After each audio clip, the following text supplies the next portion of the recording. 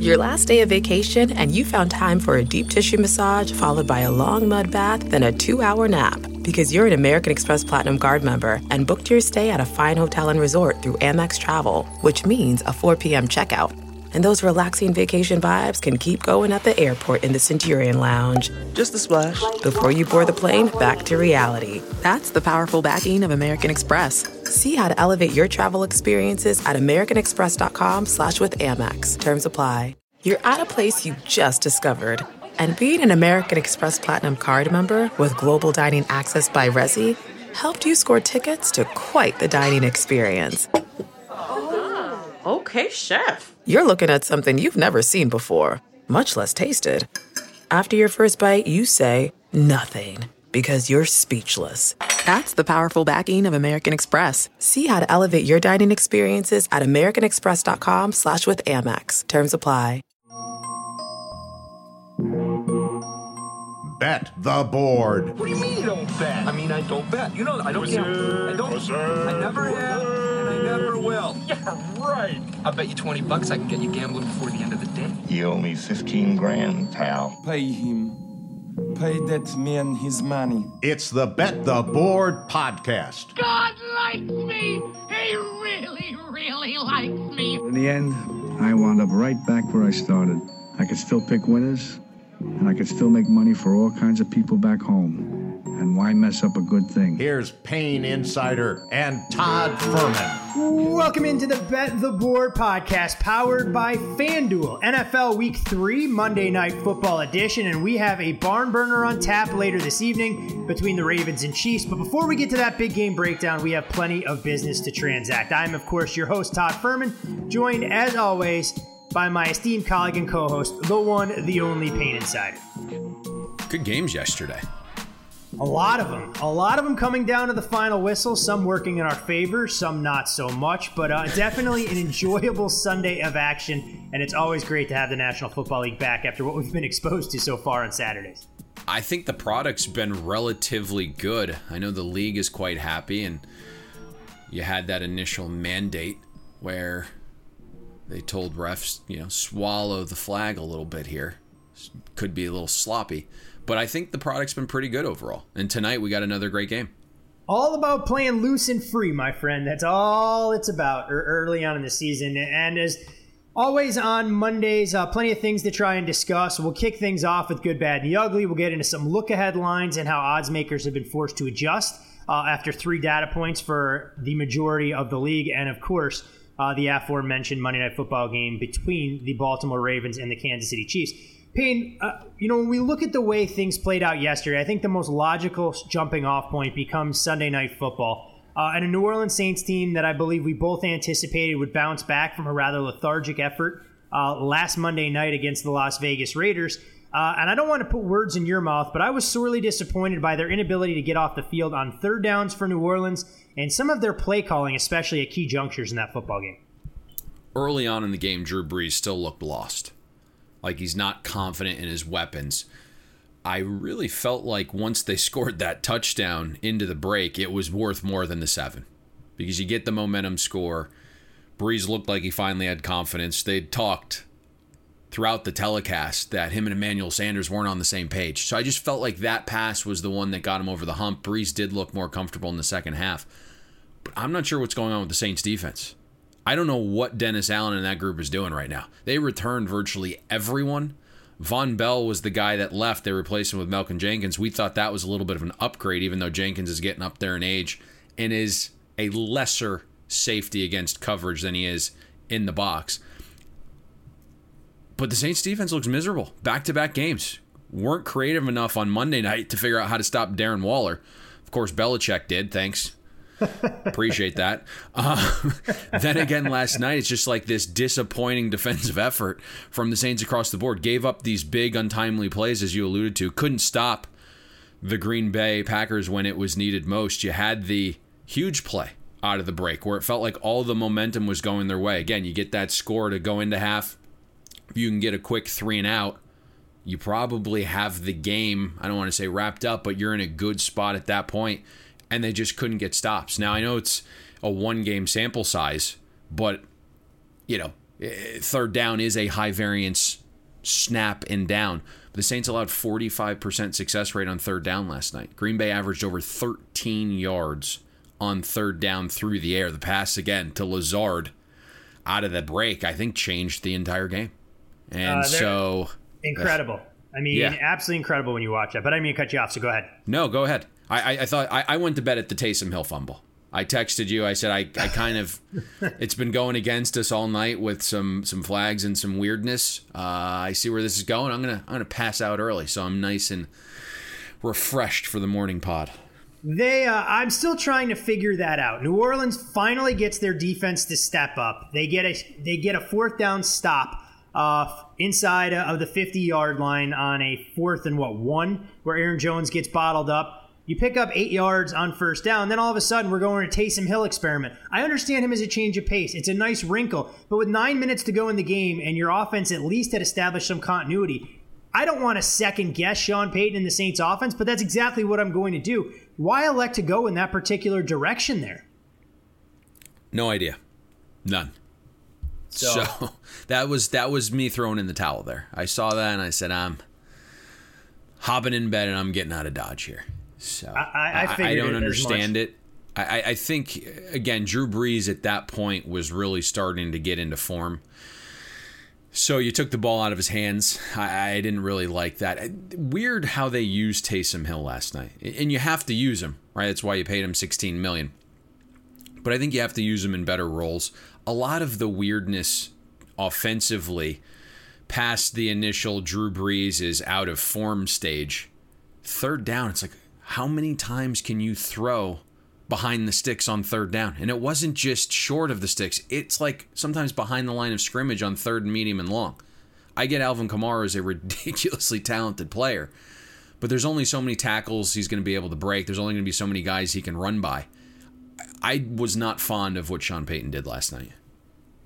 I mean, on 3rd and 3, I'd rather run the ball between the tackles with Latavius Murray and set up 4th and short than throwing the ball on a bubble screen there, hoping that Alvin Kamara or anybody else are able to break multiple tackles. But either way, you tip your hat to the Green Bay Packers, a prime regression candidate coming into the season, now off to a 3-0 start and finally have their signature win. We'll see how they handle prosperity Monday Night Football when they play host to the Atlanta Falcons, who we'll get to in just a few moments. But other than the Sunday night... How do you know that? I wasn't going to talk about Dan Quinn for a single second. I was going to make you talk about Dan Quinn. Don't worry about it. You don't have a choice.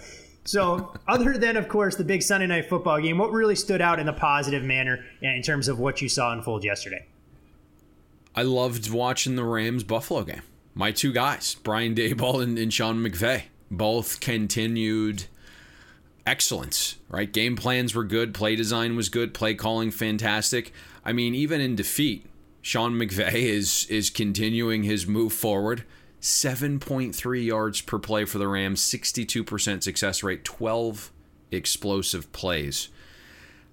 How many times, think about this, Todd, since Doug McDermott has been in Buffalo, has a team gone into the Bills building and done that to their defense? It hasn't happened a lot. I mean, Sean's had great game plans. I'm trying to figure out, though, Payne, and I'll admit before you finish up some of your analysis, because I didn't watch more than probably the first quarter, and then it flipped back when the game started to get a little bit squirrely for Bills backers. At 28-3, what changed in that football game? I just thought they got a little more aggressive. The pass protection got a little bit better. They woke up, right? You don't want to use it as an excuse. West Coast team traveling to the East Coast for an early start. But we did mention doing that back-to-back weeks was an element that you had to factor in. Now, I know a lot of people said, oh, it's no big deal. They were planning to go back home. Sure, they were planning to go back home after the initial plan got nixed. There's a reason Sean McVay put in this request to the league that they wanted back-to-back East Coast games so they could stay out there. So the idea that it had absolutely no value or impact is just fundamentally wrong, or else they wouldn't have requested it in the first place. So, I think they got off to a little bit of a slow start, finally woke up a little bit, put up nearly 500 yards of offense. And again, I know it comes in defeat, but I'm not downgrading the Rams off that performance, especially with the travel situation. Brian Daboll was also good again. Josh Allen was fantastic. That was actually his best game of the season in terms of accuracy. When you look at Allen's completion percentage, 8% better than expectation. So 3 straight games for Josh Allen. Completion percentage better than expectation. So things are really moving forward and looking up for this Bills offense, Todd, as well. One thing I will say, watching late in that game with Josh Allen, and I love his aggressiveness. He's got that gunslinger mentality. He does have to learn, though, when it's time to just throw the ball away and live to fight another down. He got himself into situations, especially when the Rams had taken the lead, that I ultimately thought were going to come back and bite the Bills in the ass. I agree, but he got it done. He did. The third and 22, was it 3rd and 22 to Beasley on one of those drives? I thought he was real good. And listen, when you have that type of ability, when you have that size, that type of speed, that arm strength, those are all rare traits for one man to have. And you're going to play a little loose and free. And as long as the accuracy is improved, you're going to let him go out there and let it fly. That is for sure. And you talk about the offensive explosion we saw there. I want to give a team credit because their offense finally looked capable for the first time in 3 games, albeit coming in a loss. In the Minnesota Vikings, Payne. They averaged 7.5 yards per play. Kirk Cousins maybe finally has that secondary receiver. I shouldn't say finally. It's been all of 2 games. Throwing for 238 yards. Adam Thielen took a back seat to rookie Justin Jefferson. Dalvin Cook was outstanding with 180-plus yards. But I begin to wonder, is that the Vikings figuring things out, or is this Titans defense really just that bad despite their 3-0 start? You know my feelings on the Titans defense. Wildly overrated. Vrabel's defense has been wildly overrated since he arrived in Tennessee. Has not fielded a defense that's above league average in efficiency, and I get it. They play this bend but don't break style. But last year, they broke a little bit. And if it wasn't for the resurgence of the offense with Arthur Smith and Ryan Tannehill and them taking massive leaps, we uncovered this. The defense was horrific the final 10 games of the season. Now you're waiting for Adoree Jackson to return from IR. He should be back here pretty soon. But in terms of the Vikings offense, that's going to be much needed as well because the defense is an absolute train wreck. I don't know if it's going to get any better. You would hope it would, because the young corners will be a little bit better as the season goes on. Your hope is that Danielle Hunter returns. But if you're the Vikings offense, I think that's got to be the game plan moving forward. You mentioned the 7.5 yards per play, but it's rare you see 12 explosives. And Justin Jefferson finally gets into the fold, and I think that's massive now because defenses just can't roll coverages to Adam Thielen's side and remove him. You also got Dalvin Cook involved a little bit more in the pass game, something I've been banging the table for many seasons. He needs to be involved in the pass game and not just these little stupid dump-offs that come 5 yards behind the line of scrimmage. So, positive sign for the Vikings offense. I would think that that's probably going to continue indoors against the Texans defense. Yeah, speaking of the Texans, a team rather disappointing. I'm sure we'll get to them in a few.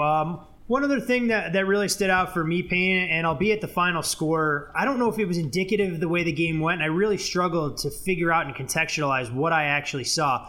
The Carolina Panthers, they end a long losing streak, but they did finish +4 in the turnover department, settled for way too many field goals when they were in the red zone. They end up running 23 fewer plays than their opposition, finished -12 in the first down department. But again, I don't know if it's an indictment of the Los Angeles Chargers with Justin Herbert making his second career start, or if the Panthers are going to gradually figure things out, especially given life without Christian McCaffrey. I didn't actually watch that game. It was on one of my tiny screens off in the corner. I'm going to go back and watch it a little bit more. I initially wanted to fade the movement on the total downwards and go over 43, chose not to. While it was the right play, it ended up obviously losing because of those red zone woes you just mentioned. But 302 yards from Carolina's offense. It hasn't been this, to this point, overly explosive. Now, I know you're without CMC, so that hurts a little bit. But Carolina's offense, I think it has potential. I really do. We're just waiting for it to be on full display. It's going to be tough, again, without CMC. Teddy Bridgewater, I know he has that relationship with Joe Brady, but they're still truly learning a new system. Bridgewater's still learning with new parts out there. One thing that they do is they play extremely hard. So you have to like that when you're going into a game and you're backing Carolina as a dog, which took significant sharp money through the 7.5, through the 7 rather, opened 7.5, came down. So that was the side. Just tough also for the Chargers, man. Like, so scary laying points with that team. They just seem to throw up on themselves at every turn. Justin Herbert looked a little bit different, right, when you get to game plan for him. The Chiefs were, caught on their heels a little bit there with Justin Herbert starting minutes before game time, but they moved the ball up and down, couple costly turnovers.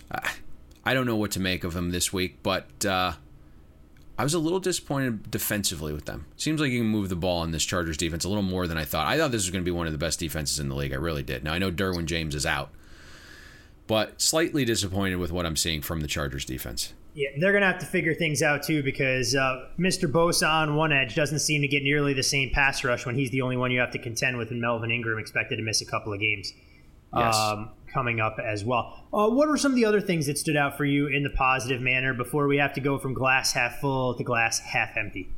I always liked the underdog, man. So I was really impressed with Nick Mullins. And so that's a name that'll probably shock some people hearing this morning, but there's a reason. You go back to the offseason, Kyle Shanahan wouldn't trade Mullins, and multiple teams banged on the door for him. But if you just look, it wasn't overly shocking to me. I thought about playing the Giants this week. A lot of sharp money on it. I just couldn't get myself to do it. And once it got down to 3, I actually leaned the other way. Again, didn't pull the trigger. But if you look at Nick Mullins and remember him, go back to 2018 where he filled in 8 games for the 49ers. 6 of them, Mullins graded out better than an average quarterback in QBR. The 49ers that season finished 10th in offensive efficiency because Mullins really got implemented into the offense, and then there was this resurgence. It's a great luxury to have. And if you look Sunday, Mullins finished 6% above expectation completion percentage. 49ers offense averaged 8.6 yards per pass, 61% success rate. All the drama about field conditions and the 49ers playing with a slew of injuries, Mullins went out there, got a big win for San Francisco. So that was impressive to me, Todd, especially when you can fade all of the sharp guys and have a result that was so outside of expectation. The one interesting move on that game, for some of our listeners who don't watch the screen, especially in the build-up to kickoff, that I found fascinating was that game actually getting bet over the total. It dipped down as low as 41 and closing that 43.5, 44 range, I believe. Simply incredible that the Giants muster a grand total of 9 points and the game's still able to go over the total. But I think the Giants have many bigger fish to fry, given what we've seen from them. Fortunately, though, the team they share a stadium with, they're still significantly ahead of in terms of what their capabilities may be for the season. From the good to the bad, Payne. By the way, not to cut you off, but you Sure. remember the nugget John divulged on Thursday's show. He said that he had actually seen sharp money come in on that total over. Oh, he was spot on with that. The one thing we're going to have to ask John about on Thursday is how much they're going to have to inflate these Jets and Giants lines, because those are two fan bases that are 100% going to turn. And I have to wonder if there's a third fan base that John will deal to pretty heavily on the East Coast, and the Philadelphia Eagles, whose fan base may turn as well. And for me, Payne, that was a game that we debated. We went, is this a good opportunity to buy low on Philadelphia? That number ultimately got as low as 4. We did see the Eagles take money, pretty substantial money at that on game day, got up to 6. There was immediate resistance back to 5.5. But this has to go beyond football because Philadelphia looked ill-equipped to do much of anything, regardless of the Bengals having extra time to prepare. That was one I debated all week. And there was a little battle going on there amongst groups.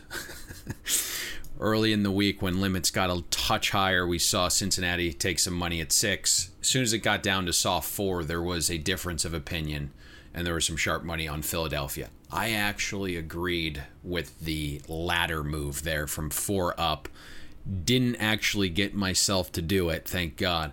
But to me, it was more of a perception thing, right? If you looked at the entire board of NFL Week 3 and you said, hey, just think about 2 weeks ago, what team on the board had underachieved based upon perception coming into the season the most, and it would have been Philadelphia. And so I believe, my memory serves me correct off the cuff here, that line prior to the season was 11. So laying 4, I said to myself, man, it's going to be tough not to do this.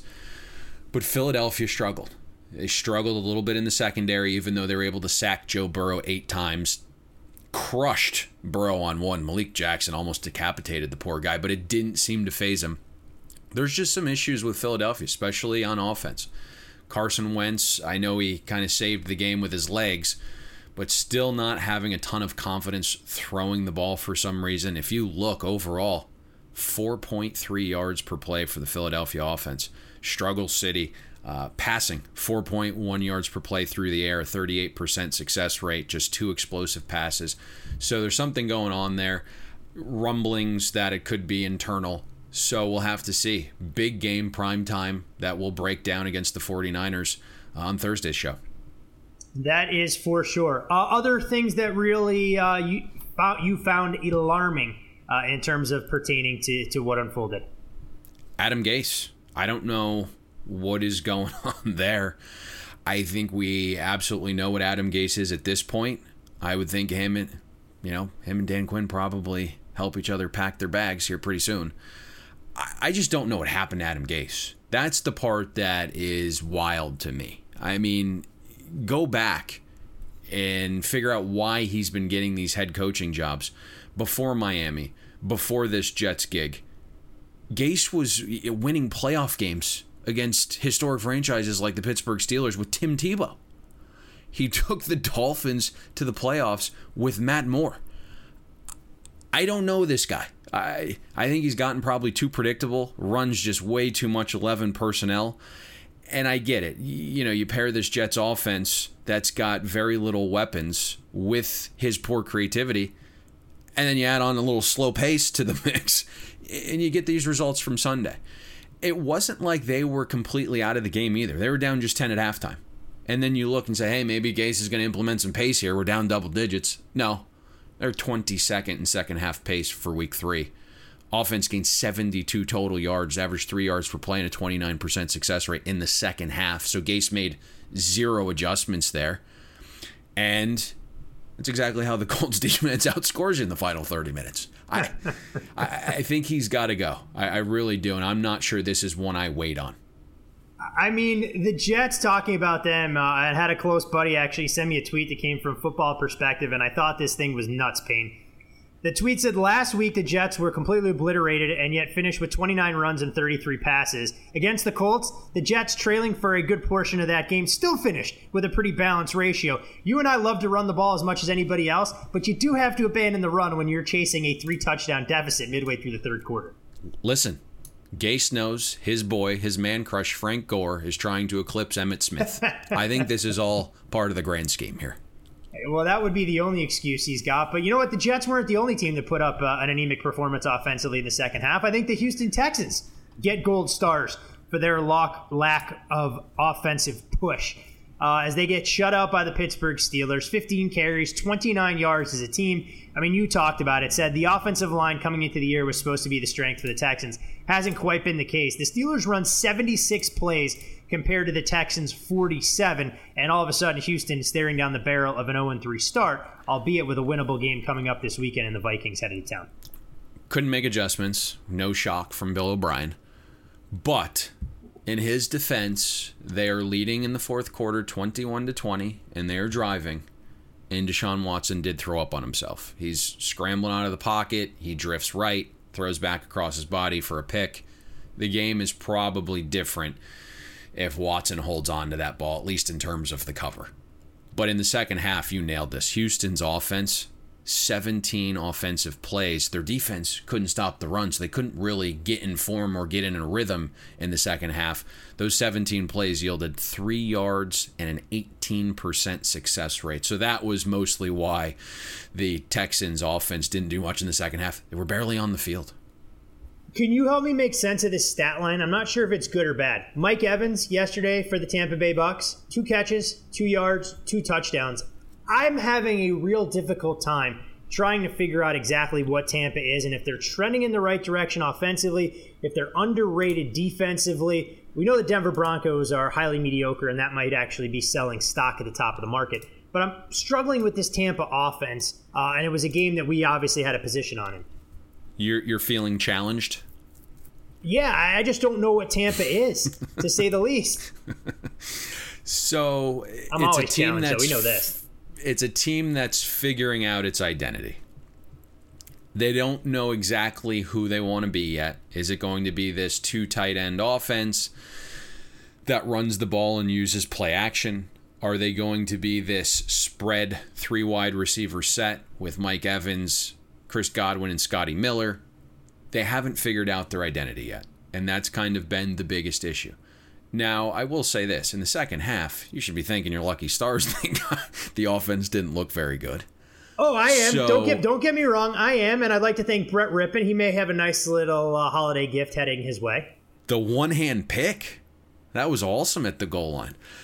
So I think that's what they're figuring out. They're trying to find their identity. They're not quite sure who they want to be. But I think if you go back to our preseason podcast, when we thought Denver might be a little bit better, even though we went under their win total, we thought the early part of the season was going to be tough to navigate, breaking in all these new parts and trying to have this cohesion. And I think you have to be happy overall with where you are at right now if you're a Tampa Bay Bucks fan. And now you're looking at potentially facing a rookie quarterback in his first road start. You're a 7-point favorite here.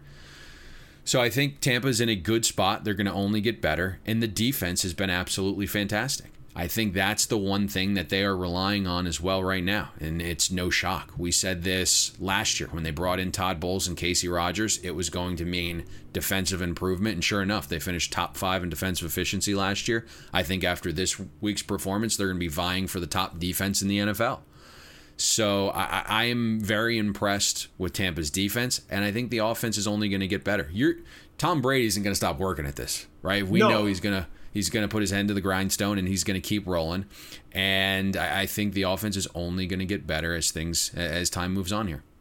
Yeah, it's going to be an interesting team to watch, especially how the market elects to handle them on a week-in, week-out basis. I have to imagine if we had John here right now, Tampa winning and covering with relative ease at Denver, not exactly a great decision for the house. Last Took but some not sharp least, money too, right? Yeah, Denver did take some sharp money. Yeah. Yep. That they did. Last but not least, Payne, this segment wouldn't be complete if we didn't cover the Atlanta Falcons' second straight collapse where they had a win probability north of 99%. And while we can say what we want about Dak Prescott and the Cowboys' high-powered offense coming back, I'm not quite sure how Dan Quinn gets himself out of a meat grinder for the effort the Falcons put forth in the fourth quarter against the Chicago Bears. If Arthur Smith is smart, he has someone put Dan Quinn in a meat grinder. I mean, Arthur Blank's got to know some people. He's got Home Depots all over the place. It's good. You took that analogy and ran with it. I like it. I figured that was going to go under the radar. Listen, I don't know. Like, blows another lead, 26-10 with under 7 minutes to go in the fourth quarter. I guess hat tip to Nick Foles as well. Comes in. Once he got kind of used to game speed, he was fantastic in the fourth quarter. But if you look, Bears had 190 yards in the fourth quarter against Dan Quinn's defense. 6 explosive plays in the fourth quarter alone. Again, and this is another coach, I just don't know how you can keep Quinn at this point. Week 1, if you actually follow this timeline, Quinn admitted after the game that he didn't think or expect Seattle would throw as much as they did. So Dan Quinn had an entire offseason to maybe read an article, maybe talk to someone that had a clue, and admitted that he was unprepared for Seattle's game plan. He was the only guy in the world that didn't know Seattle might actually throw a little more this year. Then in week 2, the defense blows a 39-24 lead with under 5 minutes to go. And then yesterday again, blows a 26-10 lead with less than 7 minutes to go. Hopefully, again, Arthur Blank is thinking about this long and hard, and he eventually fires Dan Quinn whenever that is, and maybe he goes the other route. You have to bring in an offensive-minded coach that hopefully can pair with Matt Ryan and Julio Jones so they can be put in the best positions to succeed, knowing their careers are both winding down here. I feel bad for those two guys because they're being burnt right now for no reason. What I have seen from Brian Daboll, if that continues, at minimum, he should be getting an interview as the Falcons' next head coach. Something's got to change down there in Atlanta, and it's got to change quickly because there's no way Atlanta should be 0-3 right now. They should be 2-1 neck and neck with the Tampa Bay Bucks atop that division and sitting in a very good position given the struggles we've seen with the Saints. But alas, you are what your record says you are, like Bill Parcells told us. It doesn't necessarily apply in gambling, but it sure as shit does apply for coaches' job security. That is for sure. One last game pane, and I'm not sure where we wanted to put it in terms of good, bad, or ugly, but I felt worth hitting on, was the marquee game Sunday afternoon that ended with the Seahawks ultimately beating the Cowboys 38-31. Dak Prescott, a huge day. Seattle secondary continues to underwhelm, but Russell Wilson, you just can't give this guy any time because he's going to be able to drop the ball into a bucket. And he was mediocre at best by his high standards for the better part of 2.5 quarters. Yeah, it didn't matter when the game was on the line. Finds DK Metcalf in the end zone, ultimately converts a 2-point conversion, and Seattle gets out of Dodge with a narrow victory. What a wild game that was. I wasn't quite sure what I was watching. From the DK Metcalf play to Seattle being up 15 and Brian Schottenheimer channeling his inner self and going back to his old ways with lots of first and second down running, allowing Dallas to effectively get back in the game. Dak making some mistakes, probably should have had another interception. The ball hits the guy in the chest, he kicks it up in the air, and then Gallup catches it. There's just a lot of weird stuff there. Even one of the final drives from Seattle. It's a 5-point game, closing spread 5.5. Dallas gets the stop. Some nincompoop hits Russ Wilson high after the play, redo the 2-point conversion. That was a big 2-point conversion. A lot of money swung on that, I would assume. So I'm not quite sure what I'm looking at here. McCarthy still struggling with game situations. Two teams that have some holes. I think they have good quarterback play that's going to need to be elite for these two teams to kind of really move forward. I'm not sure what Seattle's defense is at this point. They struggle to get pressure. Jamal Adams looks like he's banged up. Not sure what that injury situation looks like. Russ Wilson did get a little flustered yesterday when the pressure was on. So it was good to at least see Dallas start to be able to get some pressure on quarterback, something that they had lacked the first 2 games. I don't know what else I took away from that game. I was pleasantly happy with the score there. That's all I can say. I was going to say, if getting pressure only allows Russell Wilson to throw 5 touchdowns, I wonder what he would have done from a clean pocket all afternoon. Yeah, listen, he had the 5 touchdowns, had the great one to Lockett, should have had another one to DK, obviously. There were some nice short touchdowns around the goal line that were pretty strategic, right? We're gonna use play action around the goal line, use my reputation in a positive manner, because everyone thinks if I'm Brian Schottenheimer, I'm going to pound the line of scrimmage with Chris Carson. Instead, you got some play action there. Overall, though, if you're looking at Seattle's offense, 6.7 yards per pass, it wasn't typically what we saw from Russ. As great as the touchdown passes were, he did look flustered a couple times, which typically we don't see from Russ. And again, it kind of came in around that time where they're up 15. It kind of felt like they fell asleep a little bit. They weren't continuing to attack. If they continued to attack, this game wouldn't even have been close. I really, truly believe that.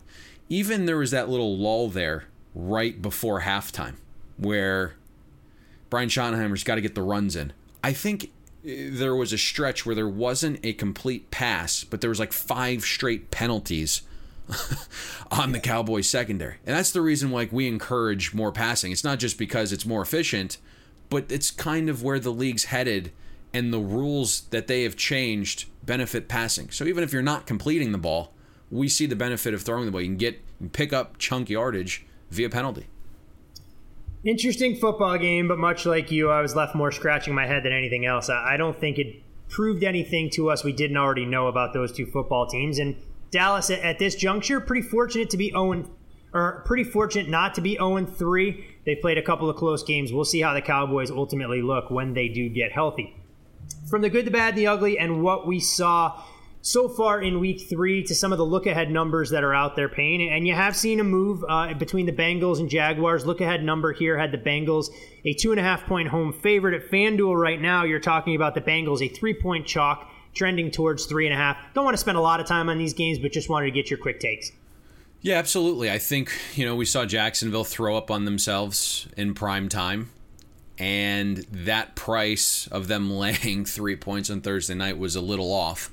So I think this is partly a recalibration of what the Jaguars are. And we hit on that on Thursday night. We said, hey, listen, it's a completely different ball game covering numbers as touchdown plus dogs than it is going out there and trying to win games outright and do so by more than the largest key number of 3. So we're seeing that element here. But Cincinnati looks like they're a little competent on offense now. Joe Burrow is looking good. Again, gets sacked 8 times, pounded all game, keeps fighting back. T. Higgins is inserted into the lineup. John Ross, a healthy scratch. So, they're doing some things offensively that I do like to see. And you would expect, finally, to have some key cogs back on the defensive line for this one. So I think that's partly why we're seeing this shift. Also, early morning steam on this over here from 44.5, 45 out to 47.5. So a lot of games moving this morning. One hell of a market these days when totals start to fly off the handle first thing Monday morning. I miss the good old days where numbers didn't start to move until Thursday, but I think that ship has long since sailed. When we look at the Tampa Bay Buccaneers playing host to the Chargers, one of the bigger moves here. Look ahead number had Tampa a 5-point favorite. As of Monday morning, you're looking at Tampa a 7.5-point chalk at FanDuel. This is a better role for the Chargers as an underdog and not a favorite. Intrigued to see where this... Only bet the Chargers on the road. I'm sorry, say that one more time. I said you can only bet the Chargers on the road. You can't consider them at home ever. I think the interesting part here is obviously Justin Herbert is likely the quarterback by all indications. We'll see.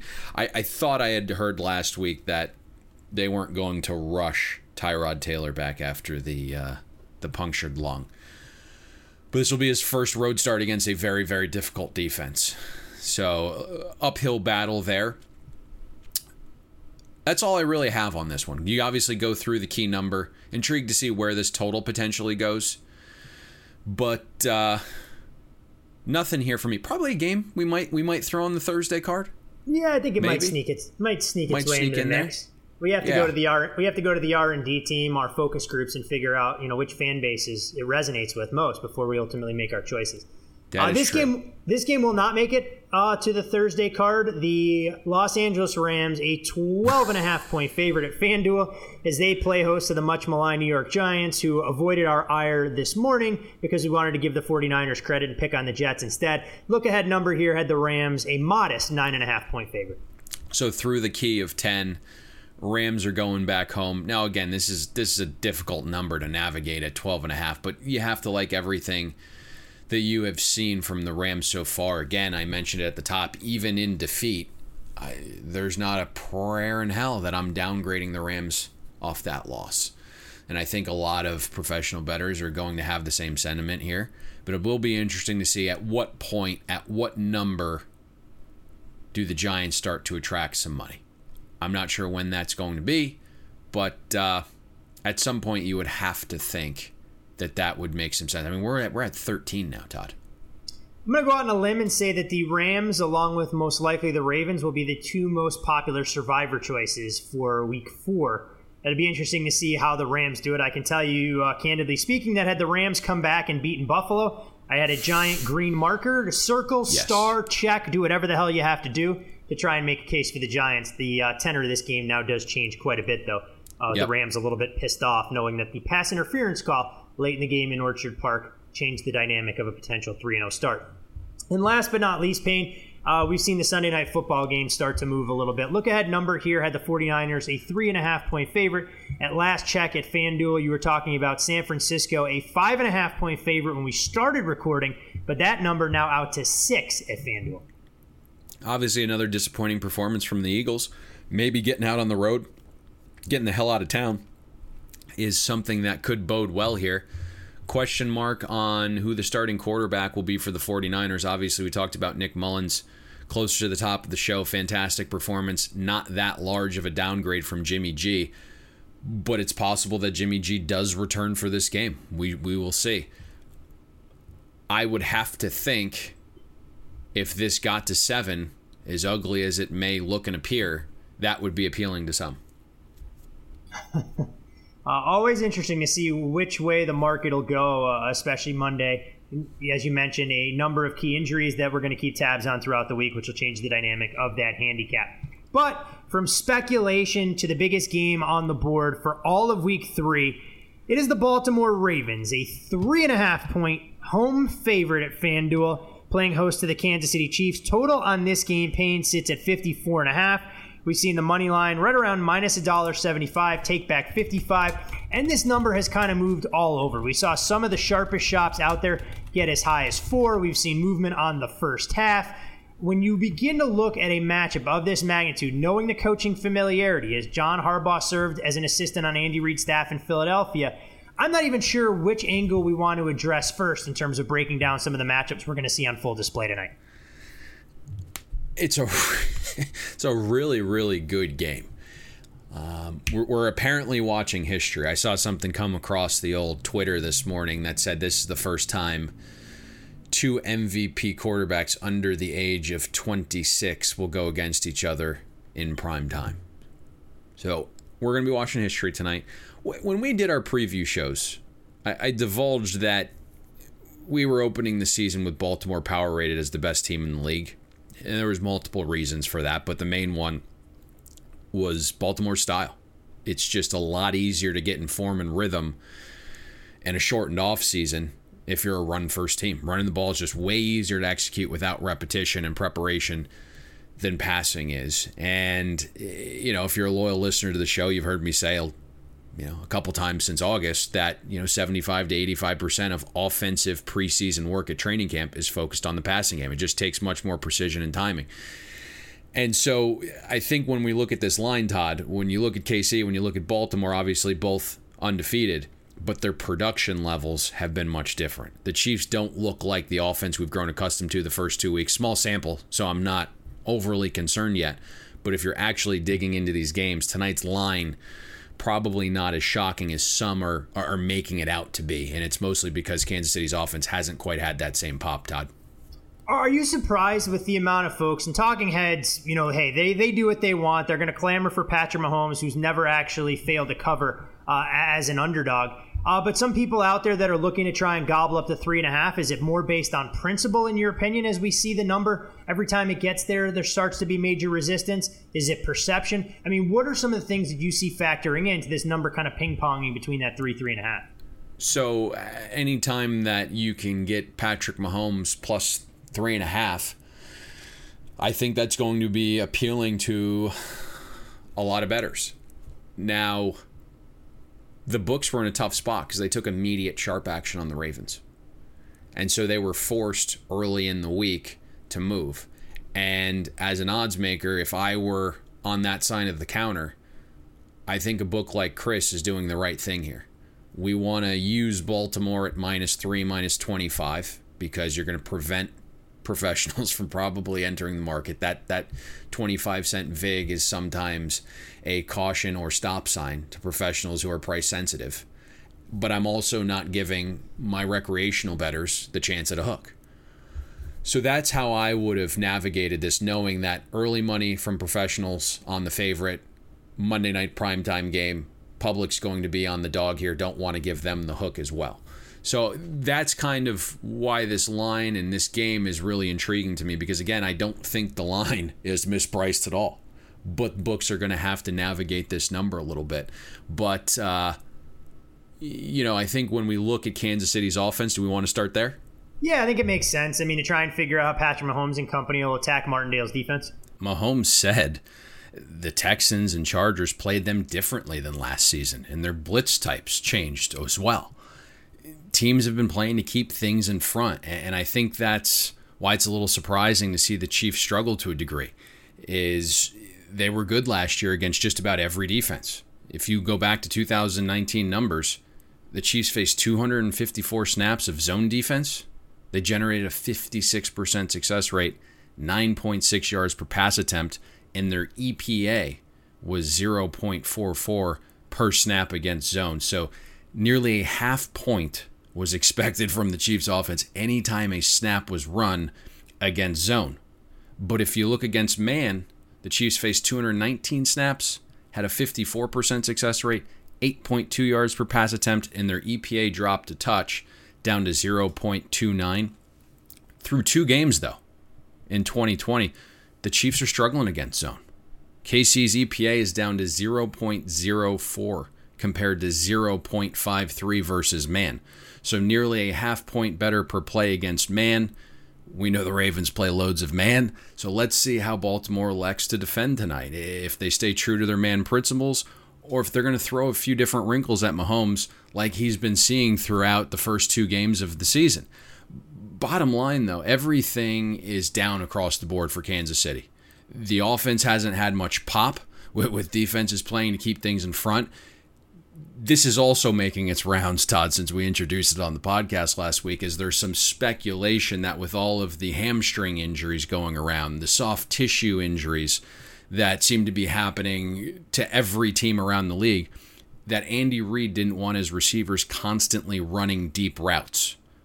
We'll see if that's reality or not tonight, but you can tell by most of Mahomes' numbers, the ball simply isn't being pushed down the field at all right now, whether it's because of defenses that are trying to play to keep things in front, or if it's Andy Reid limiting the route depth, or if it's a combination of both. Whatever it is, you're looking at Mahomes right now, and everything is down from him statistically as a passer as well. You look at average intended air yards, just 6.1 air yards for Mahomes. That's 2.5 yards lower than last season. Go back to 2018, that's a full 3 yards lower. Mahomes' aggression also looks to be down a little bit. And you start to mesh those numbers with some of the metrics like explosive passing. Only 3 explosive passes from Patty Mahomes and the Chiefs offense so far.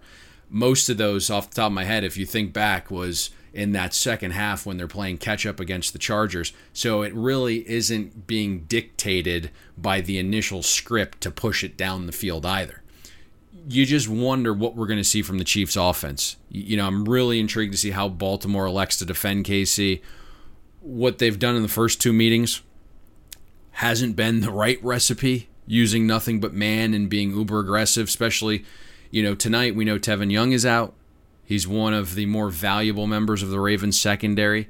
This has to be about the Ravens offense, though. Getting out to a decent-sized lead. The last 2 times that these 2 teams have played, it's been opposite. The Chiefs were up 20-6 in the second quarter last year. In 2018, the Chiefs led after the first quarter and halftime. The Ravens have to get out early here. The offensive line hasn't been great as well. Mahomes has been... And that's what I wanted to actually ask you about, Payne, with the offensive line. Do you think Baltimore's able to get pressure, knowing that Mahomes, if there's one knock, you look at some of his numbers during his career, he's only a well above average instead of excellent when he's pressured more than 25% of the time? I think that's the key that you're looking at tonight as well, right? You got to get some pressure on Mahomes, make him a little uncomfortable.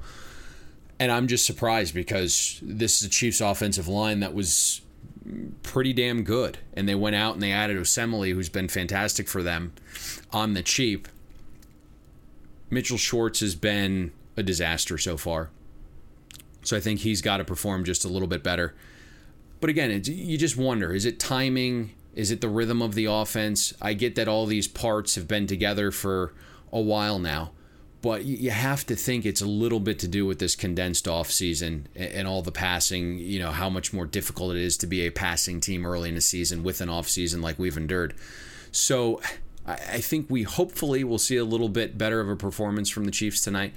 But you're right. It's all about pressure. We know Wink loves to blitz, did it last year at a nearly 55% rate. I think we'll see some of that if the pressure isn't getting home naturally. The hope in signing Calais Campbell this year was that you could get a little bit more natural pressure, that Wink wouldn't have to send blitz as much. But certainly if you can get pressure on Mahomes, it's going to go a long way. I'm actually curious, too, to see what we get from the Chiefs' ground game. Clyde Edwards-Helaire, of course, was the flavor of the week for his performance in his rookie debut against the Houston Texans. Didn't look to provide that same element running the football last weekend against the Chargers. And you wonder if Baltimore is going to try and take away something that Kansas City does. If you can make them semi-one-dimensional, it definitely allows you to bring pressure. But on the other side of the ball, Payne, clearly the Baltimore Ravens offense has picked up right where it left off in terms of regular season proficiency. When you look at what Lamar Jackson has been able to do, completing more than 75% of his passes, yet to get into the end zone running the football, 4 touchdowns, though, and no interceptions, with Hollywood Brown being the primary beneficiary. But Baltimore can come at you in waves, and they've been, in my opinion, rather reluctant to unveil their shiny new toy and rookie running back in the form of J.K. Dobbins. Is this the game where we see a steady dose of Ingram, or maybe a heavier dose of Dobbins, knowing that Kansas City has allowed 150-plus rushing yards per game, 27th in the NFL, and tackling was optional last week when they took on the Chargers? I'm not sure what they're doing with the rotation of backs, but I know they run the ball so much that they want to keep guys fresh. Maybe they are waiting to unleash Dobbins. Certainly a little more explosive than Ingram, that's for sure. But this side of the ball, to me, has far less unknowns. We know what the Ravens want to do offensively. They want to be a ground and pound team. Then they want to hit the big play through the air once you've been forced to sell out a little bit to stop the run. I'm intrigued to see what Steve Spagnuolo comes up with. He is really creative. He typically has a ton of wrinkles. His defenses change weekly. They look different each and every game. He's a guy that, caters his game plan to the opponent they're facing and doesn't just say, hey, I'm going to do what I'm going to do, which is, a breath of fresh air. I think that's how you should be operating. So Spagnuolo has been really, really good the last season plus since he joined the Kansas City Chiefs. Where the Chiefs have struggled, though, and you mentioned this and hinted at it, is they've struggled to stop the run. It's kind of how their defense is built. They assume that they are going to play with a lead, so they would rather have a defense that's better getting after the quarterback and better in coverage than one that's typically stout against the run because, you're going to get after the quarterback when you have leads. That's the vital part of this game. Baltimore has to play with a lead, and if they do, they're going to have some success here because Kansas City right now, 26th in defensive rush efficiency, 27th in rushing success rate defense. Once they attempt to sell out to stop the run or are forced to put another guy in the box, we know that's when Baltimore likes to hit you with the big play. And that's also been a problem for the Kansas City defense. Their secondary right now, 30th in explosive pass defense. So everything that Baltimore does well offensively is where the Chiefs struggle. On top of that, Todd, when you have a quarterback like Lamar Jackson, you're going to want to make sure you bring him to the ground, obviously. The Chiefs have been horrific with their tackling, and that could really hurt in a game like this. Kansas City right now through 2 games, 29 missed tackles. If you exclude the Week 3 data, because all teams aren't on the same playing field, but you want to make them on the same playing field, right? Have 2 games of data size there. The Chiefs had the second most missed tackles coming into Week 3. They only trailed the Jets. So I don't think that's company you want to keep, Payne. No, it's not. So, you're looking at this. It's vital that the Ravens offense get out early. They've been dominant on the ground, make some guys miss, hit the big play over the top, and it obviously sounds easy. The one thing that does give me just a touch of concern also is Lamar Jackson, like Mahomes, is seeing more pressure through 2 games. And they lost Marshall Yanda last year to retirement in the offseason. Skura is back, but he's working his way back, right? Torn ACL, MCL, PCL, dislocated the knee 10 months ago. So he hasn't been the best. If you look at the opener against a comparable defensive line in Cleveland that can get pressure, Lamar is pressured on 48% of his dropbacks. It doesn't get any easier tonight with Chris Jones and Frank Clark, but the key is keeping Lamar Jackson clean because right now through 2 weeks, when he's kept clean, 81% completion percentage. The other thing that is intriguing here and is an advantage for Baltimore, and you have to be a real stat geek to like this, but Baltimore's offense, even though they're pretty diverse with their formations, they do really, really well running from 3 wide receiver sets. And last year, Baltimore had a 55% success rate, averaged 6.3 yards a carry when running the ball with 3 wide receivers on the set. Very, very wild to see. The Chiefs' defense was miserable defending runs from 3 wide sets last season, and through 2 games, it hasn't changed. Casey's given up 2 rushing touchdowns, a 59% success rate from runs with 3 wide receivers on the field.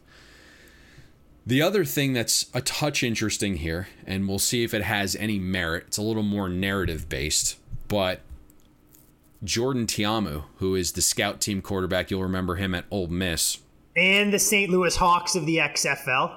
Yeah, he has been playing the role of Lamar Jackson for the scout team, and they think, and I say they, Kansas City believes that that's going to help tremendously, that Ta'amu's done a great job this week preparing them for Lamar Jackson. Now, my eyes always told me that Ta'amu played faster at Ole Miss, but I looked at his 40 time, it's 4.8. So it's gonna, if he's a true 4.8, scout team probably didn't get a great look, but they think it should help. But Lamar is a legit 4.4 guy. But they believe it's going to help tonight, so let's see if that's the case. But it was an interesting little nugget that I read, and Kansas City felt confident that that was going to help them defend Lamar a little better tonight. You hate to talk about some of this hyperbole and the intangibles and everything else, but knowing you're going to have just one team that gets a bye with the new playoff format. We know Kansas City is the defending Super Bowl champs. The Ravens flamed out as double-digit favorites in their only playoff game a season ago. Do you feel this game just happens to mean that much more to Baltimore, whether it's proving to themselves or the rest of the league, knowing that Lamar Jackson hasn't beaten Patrick Mahomes and the Chiefs have had the best of the Ravens, that they need to go out there, get off to a quick start, and force Kansas City out of their comfort zone? Although Kansas City, I don't think they have a comfort zone, since double-digit comebacks are just what Patrick Mahomes does. Absolutely. This game has a ton of meaning to it because you alluded to it. The winner of this effectively is up a game and a half, and there's only one bye from each conference this year. I know Baltimore has this one circled. This is one game that they were happy to see it come at the early portion of the schedule.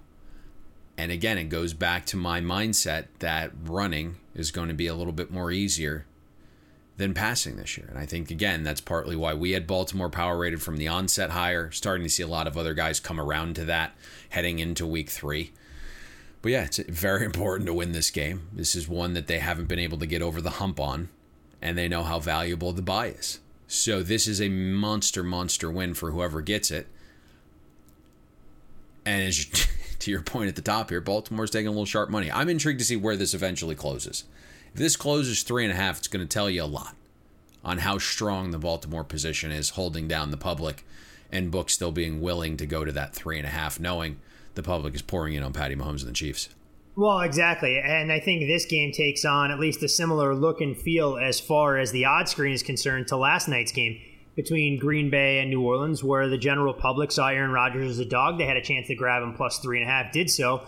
And from the folks I spoke to, the recreational bettors weren't taking the 3.5. They were just betting the Packers on the money line. I think it's a rinse and repeat type scenario here, where you may have a number of books hoping that somehow the Ravens win this game by 1, 2, or 3 points if they're able to hold their foot in the sand and keep this game at just a field goal rather than dangling that hook out there. Makes a lot of sense. So we shall see what happens. Real quickly on the total in this game, Payne, we did see it open 52 at FanDuel, get out to 54.5. More public money. If professionals have anything that you've seen as far as making a case for the over-under here based on pace, tempo, or a variety of other variables? Yeah, early in the week there was some sharp money on Kansas City. So we're starting to see those Monday moves. A lot of them have not been bought back. So I think the mindset is that if the Ravens get out quick here, that it forces Mahomes and the Chiefs to play a little bit of catch-up. And that typically is their best role. And I know you mentioned Mahomes struggling a little bit against pressure, but overall where Mahomes seems to be at best is in the fourth quarter. So I think when you try to figure out the game theory of this is if Baltimore gets out and it forces the Chiefs to play catch-up, that seems to be a role where they're best suited for. I also saw that it looks like Sammy Watkins is likely to play. Responded well to the concussion stuff late in the week. So that'd be another weapon that the Chiefs have at their disposal. So I don't know ultimately if there's going to be another position here taken on this total if they decide to come back. That I don't know. But I know early in the week that the over was the play, but it came at 52. So a little bit different now at 54.5. 55 is a key. So it'll be interesting to see if it gets over that key number.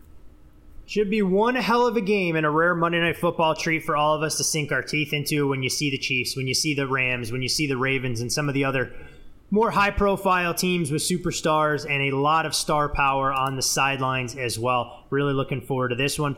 As always, you can follow Payne on Twitter at Payne Insider. I'm Todd Furman. You can follow me there. Most importantly, though, be sure to follow the podcast at Bet the Board Pod. Payne, any final nuggets, tidbits, words of wisdom, life advice, nutrition tips, anything you'd like to share before we come back and do it all again 48 hours from now talking about the college football slate? No, nothing. Good to all go. Right. Got it all out. A man, a few words, and it's not often I can say that. Best of luck to all of you, our loyal listeners. with whatever way you choose to approach Monday Night Football between the Chiefs and Ravens. And regardless of which way you go, hopefully we'll see you at the window. Thanks for listening to Bet the Board. You can catch Todd and Payne every Monday, Wednesday, and Thursday during football season, breaking down the biggest NFL and college football games. And to make sure you don't miss any free best bets, subscribe to Bet the Board on iTunes, Google Play, Spotify, or wherever you listen to podcasts. Some people just know the best rate for you is a rate based on you with Allstate. Not one based on Carol. She's more focused on hitting a high note than the car in front of her. Why pay a rate based on anyone else? Get one based on you with DriveWise from Allstate. Not available in Alaska or California, subject to terms and conditions. Rates are determined by several factors, which vary by state. In some states, participation in DriveWise allows Allstate to use your driving data for purposes of rating. While in some states, your rate could increase with high-risk driving. Generally, safer drivers will save with DriveWise. Allstate Fire and Casualty Insurance Company and affiliates, Northbrook, Illinois.